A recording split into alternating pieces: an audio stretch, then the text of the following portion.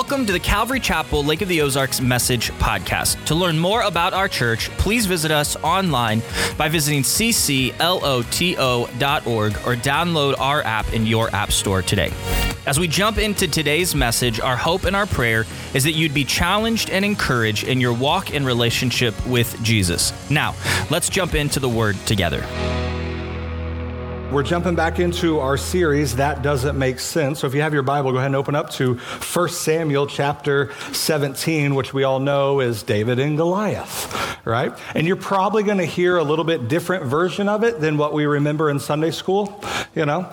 So I do see a few littles, and I'm just going to preach faithfully the Word. And so if it's a little gruesome, just have them snuggle up with you at night for the next few nights and, calm their fears, and it'll be great. I do want to say thank you last week as, just allowing the Spirit to move. We kind of paused on this series to focus on the sanctity of life. And I heard so many life group leaders talk about the bell. Right? And so if you don't know what I'm talking about, you can go back and watch last week. And one person was telling us they were watching online from home with our online campus. And they said, we were in the living room, we were watching service, and we kept hearing that bell go off every 30, 35 seconds. And he goes, I started getting mad. He goes, I was about to text you guys and be like, man, you guys, your online is horrible. You need to fix the sound. There's something dingy. Got so kind of frustrated, got up and walked out of the living room. I'm done with this, right? He was like, I can't pay attention with this bell going off every, 30 seconds. And then when I explained what that was representing, his wife had to call him back into the room and said, hey, this is what that was about. And so many people loved that analogy, but it's so sad that there's so many of us that hate that that's the reality of our world. And so, what's the work of us as the church, to keep praying and to be a voice for the voiceless. And so if you haven't had a chance, I encourage you to go back and watch that. But we're continuing in our That Doesn't Make Sense sermon series where we're talking about how faith is going to make us do some crazy things. And so if you have your Bibles, 1 Samuel 17, a lot of reading this morning, right? But it's church. Aren't we supposed to be heavy in the Word of God, right? Okay, I thought I'd have got an amen on that, but maybe not. It's okay. All right, here we go. Starting in verse 1. So now the Philistines gathered their armies for battle, and they were gathered at Soko, which belongs to Judah, and encamped between Soko and Azekah is Ephes Dammim. And Saul, the men of Israel, were gathered and encamped in the valley of Elah, and drew up in line of battle against the Philistines. The Philistines stood on the mountain on the one side, and Israel stood on the mountain on the other side with a valley between them. And there came out from the camp of the Philistines a champion named Goliath of Gath, whose height was 6 cubits and a span. A cubit's about 18 inches, so this dude's about 9 foot tall. And he had a helmet of bronze on his head, and he was armed with a coat of mail, and the weight of the coat was 5,000 shekels of bronze. And he had bronze armor on his legs and a javelin of bronze slung between his shoulders. The shaft of his spear was like that of a weaver's beam, and his spear's head weighed 600 shekels of iron, and his shield bearer went before him. This dude had more armor than I weigh, and he just carries this around on his body, right? Verse 8, he stood and he shouted to the ranks of Israel, why have you come out to draw up for battle? Am I not a Philistine? And are you not servants of Saul? Choose a man for yourself. Let him come down to me. If he is able to fight with me and kill me, then we will be your servants. But if I prevail against him and kill him, then you shall be our servants and serve us. And the Philistines said, I defy the ranks of Israel this day. Give me a man that we may fight together. And when Saul and all Israel heard these words of the Philistine, they were dismayed and greatly afraid. Just to pause real quick, what I love about the Bible, one of the things is, we read some of these stories and we think, is that really how things went down in the ancient world there? Is like, did that really happen? And this is a warfare tactic that was very common to that day. So a lot of times we think of just two armies with, swords and spears, and they just go battling it right out, every man for himself kind of a moment. And that did happen. But there were other times where two armies would line up, and then there would be a champion, kind of their lead main guy, and then their main person. And they would fight, in a sense, representing the army as a whole. If you've seen that movie, I think it's like Troy with Brad Pitt in it, all the ladies are like, oh, which one? No, you're right. There's a scene in that movie where the same thing happens, and the character of Brad Pitt, he's playing Achilles, kills, some big giant looking Goliath-like kind of monster or whatever. That was a real warfare that happened. And so when we study, of many things, but when we study the ancient world, even in how warfare took place, and we read the Bible, it lines up. It's really accounting real people, real events, real places. And to take it in a little rabbit trail of a spiritual note, sometimes we look at Adam and Eve in the garden and we think, Adam, you schmuck, right? If it would have been me, I would have kept my woman from eating from that tree. I would have put her in her place. Why did you do that? And here's the problem. It's kind of like that champion. Out of all humanity that has failed, Adam had the best shot at winning that battle, but he failed. And so when sin entered Adam, it entered all of humanity. Why? Because he was our best shot of winning that battle. So we would have not fared any better whatsoever. Pick back up the story. Verse 12. So now David was the son of an Ephrathite of Bethlehem in Judah named Jesse. He was the son of Jesse, who had 8 sons. And in the days of Saul, the man was already old and advanced in years. So if you remember, we talked about judges, Joshua, and then we had the cycle of judges. And now the last judge was a guy named Samuel, who was kind of a prophet. And all the people wanted a king. They wanted to be like the other nations. Israel wanted to be like everybody else around them. They didn't want to be the awkward, weird homeschool kid. I homeschool my kids, so I can say that, right? We want to fit in with everybody else. We want the cool shoes. We want the cool clothes that if you look at our kids dressing, it's not that cool. You know what I mean? But they wanted to be like everybody else. Give us a king. And God said, all right, have it your way. And so that's how Samuel then anoints Saul to be that first king of Israel. So this is before Israel's divided. It's a unified nation. And so Saul, he's old, advanced in years. Verse 13, and the 3 oldest sons of Jesse had followed Saul to the battle. And the names of the 3 sons who went to battle were Eliab, the firstborn, and then the next to him, Abinadab, and the third, Shema. And David was the youngest. The 3 eldest sons followed Saul. So have the 3 youngest sons going to battle, going to war in the military with Saul. Then we got David, the youngest. He's probably 16, 17, if that. But David went back and forth from Saul to feed his father's sheep at Bethlehem. And for 40 days, the Philistine came forward, took his stand morning and evening. So for 40 days, we're in this valley of Elah. You got the Philistines on this side, you got Israel on this side. And for 40 days and 40 nights, this 9-foot giant covered in bronze armor, ready to throw down, is just cursing at Israel, right? Saying all kinds of stuff. Your mama's so fat, he's just bringing it, right? He's trying to pick a fight. Somebody going to have some courage to come up against him. And you know what the significance of 40 is in the Bible? Think of Noah. Noah was on the ark, and it rained for 40 days and 40 nights. Moses went up on Mount Sinai to get the 10 Commandments. He was up there for 40 days and 40 nights. Israel wandered in the wilderness because they didn't want to walk into the promised land. And they wandered for how many years? 40. Jesus led by the Spirit into the wilderness to be tempted by Satan. He was there for 40 days and 40 nights. After the resurrection of Jesus and once he ascended, 40 days. See, when you study that in Scripture, the significance of 40 is always tied to trials and testing. And so if you're looking at your life and thinking, man, it's been a rough few days, you got a few more to go. So many times we think, oh, my life, like it's been rough. Like if Jesus was in the tomb 3 days, why do I got to go through this pain and suffering longer than 3 days?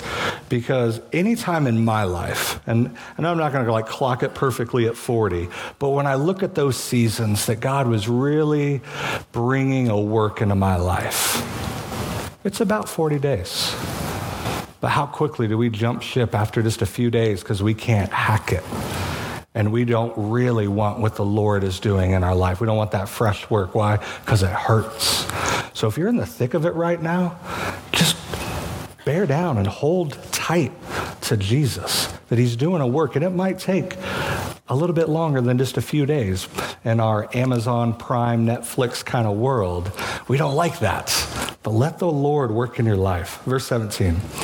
And Jesse said to David his son, take for your brothers an ephah of this parched grain and these 10 loaves and carry them quickly to the camp to your brothers. Also, take these 10 cheeses to the commander of their 1,000 and see if your brothers are well and bring some token from them. Because that's what I want when I'm in battle and I'm about to die. It's just some smoked Gouda. You know what I mean? Need some cheese. Now Saul and they and all the men of Israel were in the valley of Elah fighting with the Philistines. And David rose early in the morning, and he left the sheep with a keeper and took the provisions and went as Jesse had commanded him. And he came to the encampment. As the host was going out to the battle line, shouting the war cry. And Israel and the Philistines drew up for battle, and the army against army. And David left the things in charge of the keeper of the baggage and ran to the ranks and went and greeted his brothers. And as he talked with him, behold, the champion, the Philistine of Gath, Goliath by name, came up out of the ranks of the Philistines and spoke the same words as before. The difference, and David heard them. So David's not even looking for it. He's just good for his brothers, needs a token so he can take it back to his dad to say, hey, your oldest sons are still alive, everything's good. And as he's conversing with them, he hears this guy open up his mouth. Do what? What are you saying about?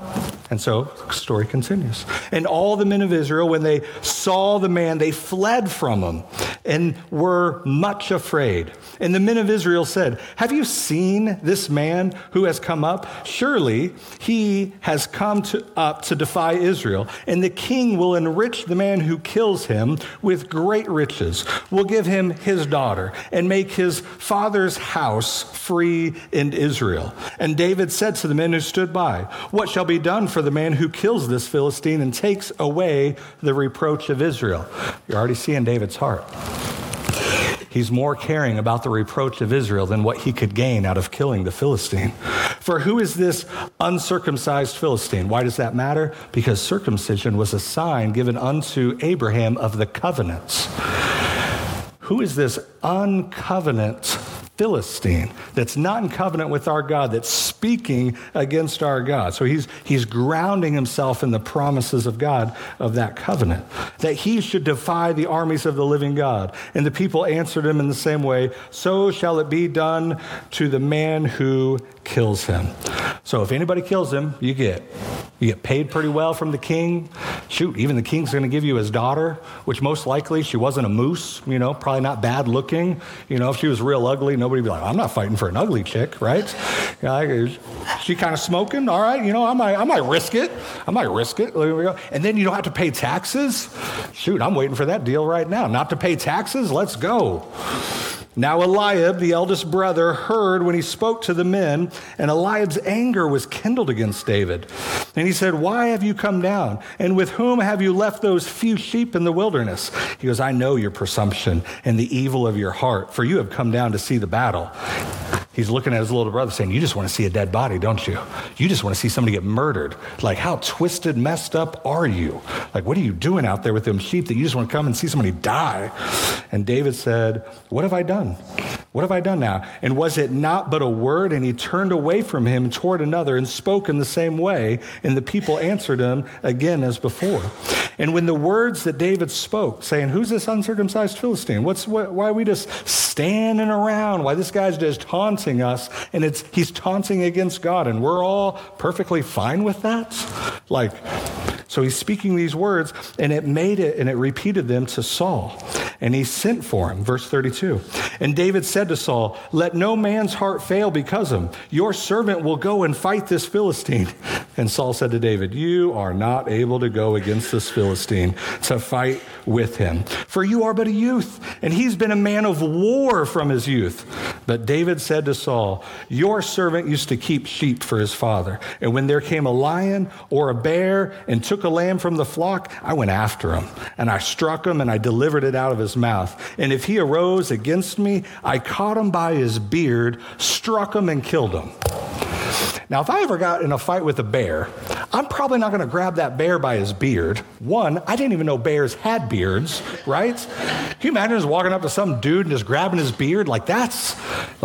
You're a man at that point. And so here's these lions and bears. And he's just grabbing them by the beard, striking them down, killing them. He says, your servant has struck down both lions and bears, oh my. And this uncircumcised Philistine shall be like one of them. For he has, again, look at David's heart. What is he offended by? He has defied the armies of the living God. And David said, the Lord, Yahweh, who delivered me from the paw of the lion, the paw of the bear, will deliver me from the hand of this Philistine. And Saul said to him, go, and the Lord be with you. So then Saul, he clothed David in his armor. He put on a helmet of bronze on his head and clothed him with a coat of mail. And David strapped his sword over his armor. And he tried in vain to go, for he had not tested them. And then David said to Saul, I cannot go with these, for I have not tested them. So David put them off. See, Saul was trying to all right, if you're going to do it, I'm at least going to try to give you some good armor. Here's the problem. That armor wasn't made for David. That armor was made for Saul. And there's a little bit of a leadership principle here. Because a lot of people ask, either me or Cliff, he was here first service, who was the senior pastor for 17 years, and he's still here. And people ask, how's that going with the former senior pastor and the new senior pastor? Is there a power struggle? They're no way, Cliff would win. You know what I mean? Have you seen his boys wrestle? They're state champs for a reason. I'm not wrestling the dad. There's no power struggle because the battle is not his or mine. The battle is the Lord's. And when I came to Calvary, there were certain things that, didn't happen that in normally unhealthy transitions, the things that could happen where, well, that's not how Pastor Cliff always did it. And honestly, I had to kind of psych myself up thinking, am I going to have to handle certain situations like that? And thank the Lord we didn't. But here's the idea. God did a work through Cliff. Amen. And we are harvesting the fruits of some of that work. And it's amazing. But I can't put on Cliff's armor. That was made for Cliff. I have to put on my own armor. And one day we're going to hand this thing called Calvary Chapel, Lake of the Ozarks, to its next senior pastor. I'm not going to live forever, right? And if you're looking at me, it's getting close, right? I tell my wife, I got a good 10 years left, and I've been saying it for 7, right? But I'm going to look at the next senior pastor and say, don't do, this is what Nick did. If anybody says that to you, kick them out of the church, right? No, don't do what I did. Don't put on my armor. Lead the church and how God is calling you to be their leader. And so there's a little bit of a leadership principle that we try to imitate so many people in our life, in our ministries. I want to be like this person, or I want to preach like him, or I want to serve like them. Or you could just go with how God has equipped you. At some point, David had to know, am I trying to wear Saul's armor, or am I trying to kill Goliath? And those are two different things. And sometimes we lose sight of the true mission because we just want to wear Saul's armor, when the goal for us is to kill Goliath. We have to keep the mission before us. Verse 41. And the Philistine, skipped ahead, 38. Then Saul clothed David in his armor. We talked about that. Has not tested them. They said, I cannot go. So David puts off the armor. Verse 40. Then he took his staff in his hand. He chose 5 smooth stones from the brook, put them in his shepherd's pouch, his sling in his hand, and he approached the Philistine. The Philistine moved forward. And David came near to David with his shield bearer in front of him. And when the Philistine looked and saw David, he disdained him, for he was but a youth, ruddy, handsome in appearance, kind of like myself. And the Philistine said to David, am I a dog that you would come to me with sticks? And the Philistine cursed David by his gods. And the Philistine said to David, come to me, and I will give your flesh to the birds of the air and of the beasts of the field. Then David said to the Philistine, you come to me with sword, spear, with javelin, but I come to you in the name of the Lord of hosts, the God of the armies of Israel, whom you have defied. This day the Lord will deliver you into my hand, and I will strike you down, cut off your head, and I will give the dead bodies of the host of the Philistines this day to the birds of the air and to the wild beasts of the earth, that all the earth may know that there is a God in Israel, and that all this assembly may know that the Lord saves not with sword and spear, for the battle is the Lord's, and he will give you into your hand. See, I think David comes down, and they're jawing at each other like a good fight is about to be. You got to say a few words, you know what I mean? You got to establish dominance. You got to stare down even before a boxing match. And he's telling him, and he's like, I'm not coming to you in earthly, normal weaponry. I'm coming to you in the name of the Lord. And what I loved about this is I picture David talking to Goliath, and then at one point he pauses, and I wonder if he looked at all of Israel, this army that is lined up, and that's when he says, yeah, I'm going to kill Goliath, and that's going to be a testimony to the Philistines and all them, but I'm also going to kill Goliath, that all this assembly that's been standing there scared for 40 days and 40 nights, they don't have the faith or the courage to stand firm when the name of God is being defied. I'm going to kill Goliath so that you guys know that the Lord saves not with sword or with spear, but it's his battle. But how many of us in the church stand like the army of Israel while the name of our God is being defied in our country, and we're too scared to stand up because Goliath is too big? And we think, who are we here in the Lake of the Ozarks to stand firm for the name of Jesus? And when the Philistine arose and came and drew near to meet David, David ran quickly toward the battle line to meet the Philistine. And David put his hand in his bag, took out a stone, slung it, struck the Philistine on his forehead. The stone sank into his forehead, and he fell on his face to the ground. So David prevailed over the Philistine with a sling and with a stone, and struck the Philistine and killed him. There was no sword in the hand of David. Then David ran, stood over the Philistine, took his sword, drew it out of its sheath, and killed him, and cut off his head with it.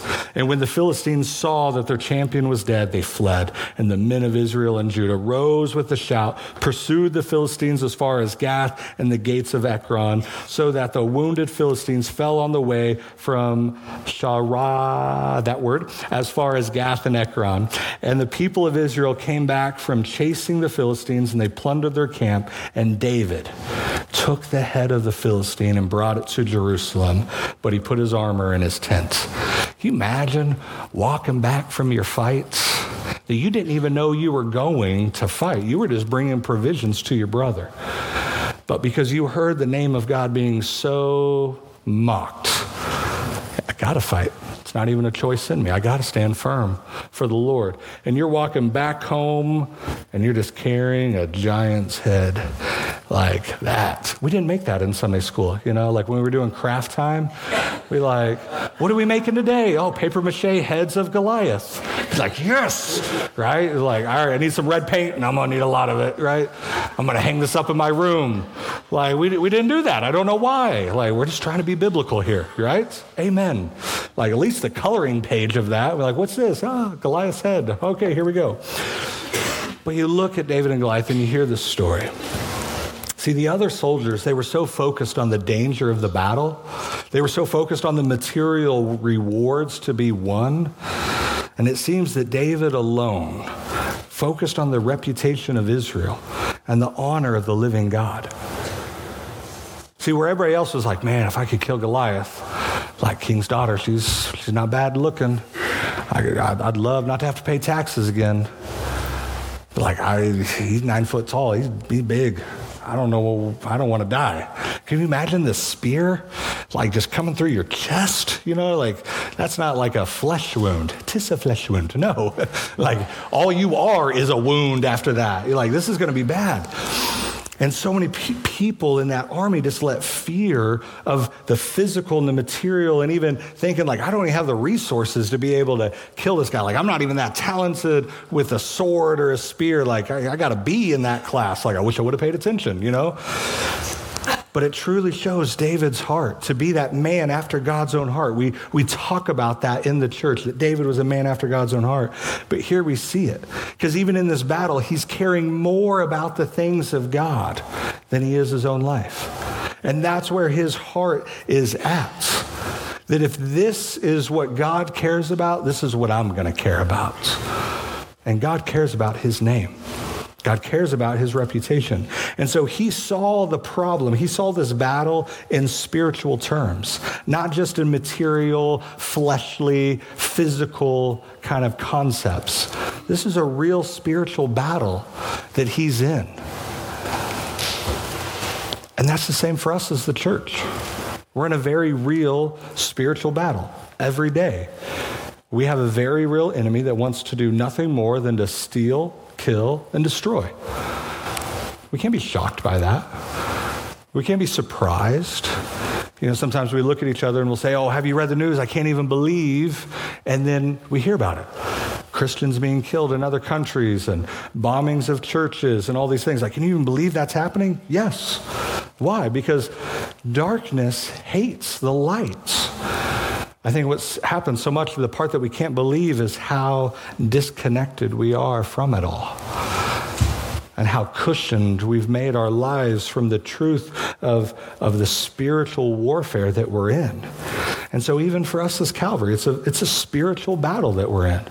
And so when we talk about the top initiative and the heart for the house, it's not about a building. It's about a spiritual battle that we're in. And so when we talk about the heart for the house, the three kind of lines that we're talking about is we want to be a home for the broken, not a house. We want to be a home for the broken. We want to be an encouragement for the hurting, and we want to be a family for the follower of Jesus.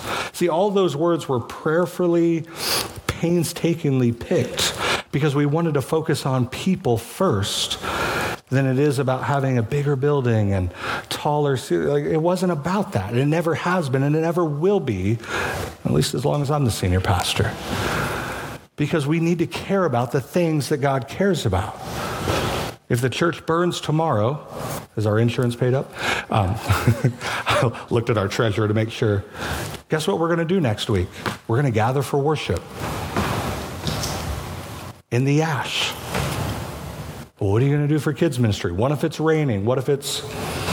Okay, we'll deal with it. Because it's never been about the building. It's always been about the people.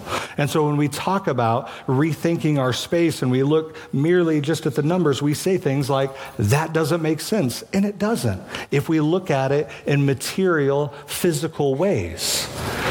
Because we're thinking wrong. We have to see that we're in a spiritual battle, because when I look at the heart for the house and being a home for broken people, being an encouragement to those that are hurting in our community, to be a family, to be a faith family for those that want to follow Jesus, that's people focused. That's the spiritual terms that we need, because God always cares about people more than he does the building, for sure. And so even here, the mission and the vision for Calvary, it's not a bigger building. It's not about that. And it's actually not even the same. And if you were at Vision Sunday or you've been serving on a team, we kind of been dripping it in that even the mission statement of Calvary has changed to be better equipping, articulating who we are to be as a church in the community. Nothing wrong with the old one. If anything, I feel like it's Saul's armor. Saul's armor is wonderful. Saul probably used it many times. I don't look good in Saul's armor. It doesn't fit, right? You ever put on clothes that don't fit and you try to move around, you look awkward? But when I think about who has God called us to be a church today as Calvary Chapel in this community, it's about seeking the kingdom of God first, and not our own well-being individually and even as a church. Matthew 6:33 is pretty clear. Jesus says, seek first the kingdom of God, then all these things will be added unto you. So there's an order of importance that the Lord gives us as the body of Christ. And so we're merely articulating kingdom before Calvary and Jesus over everything. And there's going to be so many things that we do that like, oh yeah, kingdom impact, that's what we need to be about, until we start doing things that are more about kingdom impact than Calvary impact. And that's where we just look at each other. And when we're going to get a little struggling in that, we just have to look at each other and say, kingdom before Calvary. It's not about us. We decrease, John 3:30, he increases. So regardless of square footage and drywall, and like I don't care about those things. I have other people that care about those things. We have a development team. We have a stewardship team. They're focusing on that. Because for me as a pastor, I want to be people focused. And as a church, I want to be people focused. And we need to see this problem in spiritual terms, not in material, not in financials, but with a heart that's after the things that God cares about. And so we are a growing church, not just numerically, but even in depth. Like the first couple of weeks, me and my wife, as we were leading the college ministry, we're sitting down and we're talking, and just how it's like, man, I graduated out of youth ministry and here I am right back in the middle of it. It's like, here we go. But after it's been about a year, we're really seeing a lot of growth in depth and how God is working and moving in some of these students. It's amazing. You hear how life groups are growing and people are just really stepping out in faith as they're meeting together and discussing scripture and their own lives. They're growing in a depth there. Like, that's what we want to see. Like, this is me. Way of description, not prescription. Like, I don't trust a pastor that doesn't want to grow his church. He doesn't have the heart of Jesus. Like this, like us four and no more mentality, like that's not found in Scripture. And it's not just numerical growth. That's not what we're talking about. How do we become fully faithful followers of Jesus? Like that's where we want to grow. And how do we invite people into a relationship like that? How do we continue? Because there's still more work to do in the lake. There's still people that do not have a relationship with Christ. And we can't keep gathering on Sunday mornings being okay with that. And so I think about the numbers, and it's not just the work that London's doing in Cal Kids, right? Even last week, we had to shift some kids around to make space for more. Even today, at 10:30 last night, she was texting, trying to find another helper, a worker in Cal Kids because we're short and we need more. Those are numbers that we have to look at, and her team is doing great, but that's not the one that stands out to me the most. It's not Pastor Sean and our parking lot team, even though in the last month we've had a couple little fender benders in our parking lot because the parking's so tight, right? If your car got a ding in it, hey, Jesus still loves you, right? And not only that, like there's a few times that I've seen Sean like swoop down, grab up a toddler that's just running out into the parking lot so they don't get smoked by a car. So like if you're on premises, just drive slowly, please. Wait until you get on 42 to drive like a demon, like no demons on campus. It's kind of a rule of the church. So wait until you get out there. Like, we all want to go home alive. How bad would that be? Yeah, I came to church and they killed me.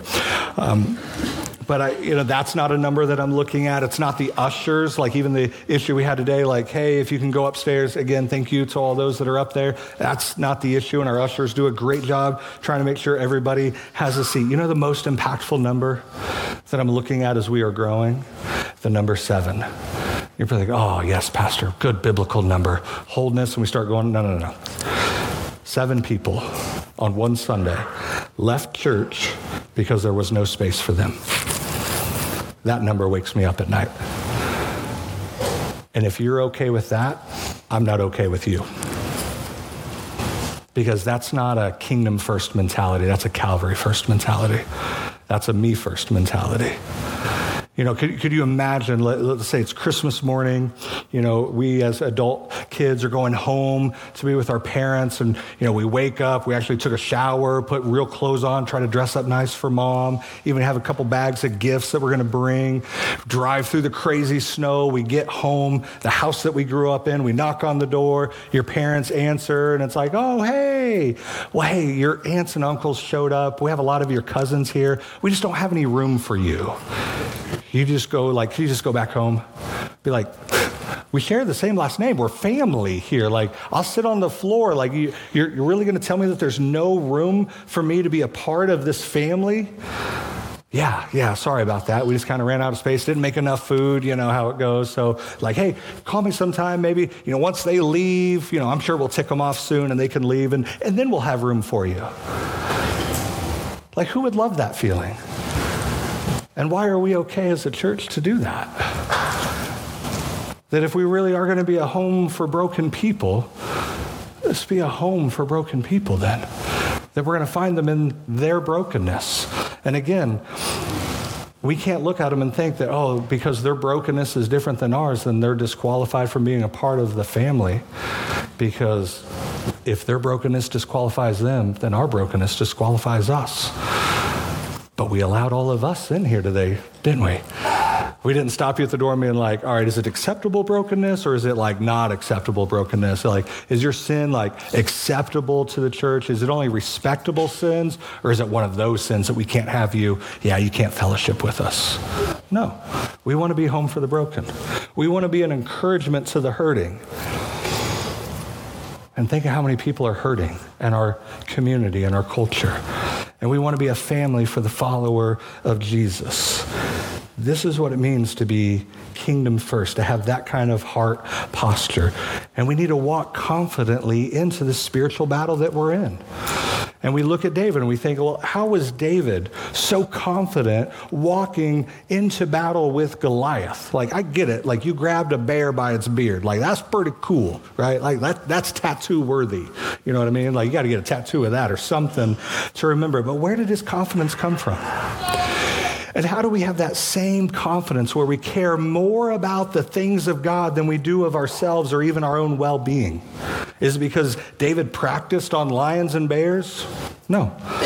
That gave him the skills, but not the confidence. That's depending on your own abilities and resources. But again, if you look back, see, one of the things that I can get a little frustrating about the Word of God, let me explain, right, is the chapter and the verse divisions were added 1,500 years after it was written. And we didn't put them in the best spots. And what's so hard at times is we'll read and be like, I got the end of the chapter 4, and then we think new thought starting chapter 5, when really it's the same thought that's happening. And we can divide that and we can forget what happened in the previous chapter, like it has no bearing on this chapter. But if you go to 1 Samuel 16, if you look at verse 13, you have Samuel who was told by God, all right, you guys had your chance at a king, and his name was Saul. It didn't work out too well. Let me show you who my king is going to be. I need you to go to Jesse's house. So Samuel goes to Jesse's house, says, hey, let me see your sons. He lines them all up. And the Lord doesn't move at all. He's saying, is it the oldest? He's the tallest. He's the oldest. He's probably good looking. Like, he's a king. Nothing from the Lord. And he works all the way down, except Jesse had one of his sons out into the field. And so the Lord didn't move in Samuel to say, hey, this is our king. And so Samuel's looking over at Jesse like, hey, like, just doing my due diligence. Do you have any other sons whatsoever? He's like, well, I got the boy out in the field tending to the sheep. He's like, all right, let me do my due diligence. Bring him in. And that's when the Lord grabs a hold of Samuel and says, that's my king, anoint him. And so 1 Samuel 16, verse 13, Samuel takes that horn of oil, which is an outward expression, kind of a symbol of the Holy Spirit, and he anoints him in the midst of his brothers, right? I'm sure that didn't cause a fight. And then the Spirit of the Lord rushed upon David from that day forward. Right? And so it's a little bit different where the Holy Spirit didn't indwell everybody in the Old Testament. It's a different dispensation where now it's everyone who has put their faith and their trust in Jesus, the Holy Spirit indwells you. But in the Old Testament time, it was only specific people for specific reasons or responsibilities. But this is where David's confidence comes from the presence and the promise of God. Because he could stand in front of Goliath and know that if I'm anointed to be the next king of Israel, how can Goliath kill me then? Either God's lying and Goliath's going to kill me, or God is truth, and I can walk in that confidence. That's where his confidence came from. The promise and the presence of God in his life, knowing that, hey, I'm not king yet, and I'm standing before Goliath. So that only means one thing, that if God is who he says he is, and David believed that, and he had that kind of faith, then he knew Goliath couldn't win. He couldn't predict exactly how it was going to go down, right? But his confidence came from the promise of God. And the question that is always kind of fun is, why did he grab 5 smooth stones? Because if you read all of Scripture, was David just not that great of a shot, needed a little bit of backup? Like, was he doubting, trying to get all the weapons he could? Like, what was that about? When you read all of Scripture, Goliath had 4 brothers. So he knew he was going to take out Goliath. And if any of his other brothers were going to feel a little froggy, he was ready to hop, right? Because of that confidence that he had in the Lord. It wasn't just even Goliath, but I know he's got brothers, and I'll take them out too if it need be. See, that's the kind of confidence I think the church needs to have. We're a little froggy, and we're ready to hop at the moment that God is leading for us. And to think about, even just that sling, sometimes we think of a slingshot, is that like a little wishbone of a stick with a rubber band and little BBs? No. So in this era, a sling was this long cord with like a leather pouch, and then the other end was a long cord. And you would tie one of those cords, the end of it, to your wrist, and you would hold the other end. And you could put and we're not talking like a little pebble. You could put like a cue ball of a rock in this. And so David goes down, he gets 5 rocks. I'm talking like the size of a fist. And they would sling them, and when you were ready, you would let go of the one you're holding, and you would shoot that rock forward. That's what that sling was. And it's crazy because we think in ancient warfare, the assumption that the archers were the most accurate. But how they were making bows and arrows, they weren't accurate at all. That's why every time you see in old movies that are trying to portray ancient warfare, they just lined up all the archers and just shot a barrage of arrows because they're not aiming. They couldn't. They weren't that great. They're just thinking, hey, we'll send a bunch of them over there. I'm sure we'll hit something. But if you wanted sniper accuracy, you used a sling. One of my professors, when he was on his tour in Israel, he said they stopped somewhere and there were some small Israel boys that had slings like that, and they had pop cans set up, 20, 30 yards away, and they were slinging, just knocking pop cans off, perfectly accurate with it. And then the part we think is it just kind of hit his head. They've actually done some cool studies where they make a fake human head and hit it with a sling. It would have ripped Goliath's half of his face off. When it says that the stone sunk into his forehead, that is skull fracture. He's walking around with his busted up head, brain sticking out, snot and sinuses coming around, cut it off, I won. I won, walking into the next shop, hey, can I get a cheeseburger and fry? Or do you want to deal with this here? Do you know who I am? I would have kept that show and tell every year. Hey, did you guys hear? Right here, there we go. But look what it says there in verse 13 in chapter 16. The Spirit of the Lord rushed upon him. Where else did the Spirit of the Lord rush upon men?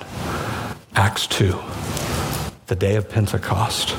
So us as believers, those that have put our faith and our trust in Jesus, have that same indwelling presence of the Holy Spirit.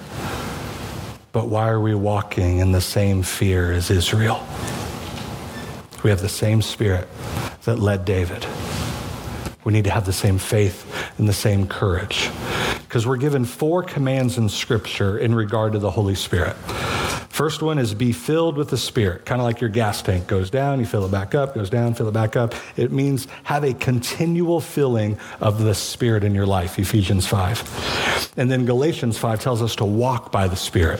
Don't walk by your own humanity and resources and abilities. Walk by the Spirit. And then we have do not grieve the Spirit, Ephesians 4. And do you know how you grieve the Spirit? By what comes out of your mouth. And even, I think, with that army standing there, how much non-verbally were they grieving the Spirit? Because so much fear and doubt in their life. And the last one is do not quench the Spirit, 1 Thessalonians 5. And so God wants to do a work in your life. And some of you know, like he is doing a work in your life. And it's a good work. It's a fresh work. Don't quench that. Don't extinguish that. Even for us as Calvary, we're not going to quench that work that God is doing in and through us. If anything, we want to fan that into a bigger flame. But I get it. Like, we read David and Goliath and we think, I'm never going to stand against a 9-foot giant. But honestly, all of us are in the valley of Allah. Right? You got one army up here, you got one army up here, and we're in the valley. And we're standing before a giant. See, our valley of Allah is between our head and our hearts. And the giant before us, fear, doubt, anxiety, depression, loneliness, lust, coveting. You just keep naming it.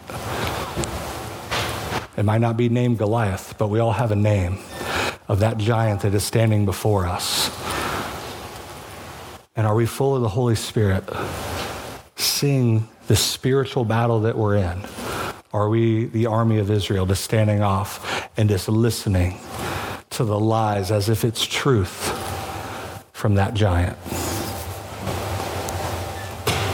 See, for us as the church, we have to have that spiritual heart where we're not just looking at our lives for the physical things that they are, but knowing that God is doing a work in and through us. And some of the greatest giants that we're going to have are not before us, but within us. And so hold fast in your faith. Understand the promises of God. If you don't know them, study them. Get in the Word. Understand the promises of Jesus. The sheer fact that we take communion is us to understand his promise to be with us and understand the presence of God in our life. I think it's time for the church to stand up just a little bit more against the Goliaths as we're walking through those valleys.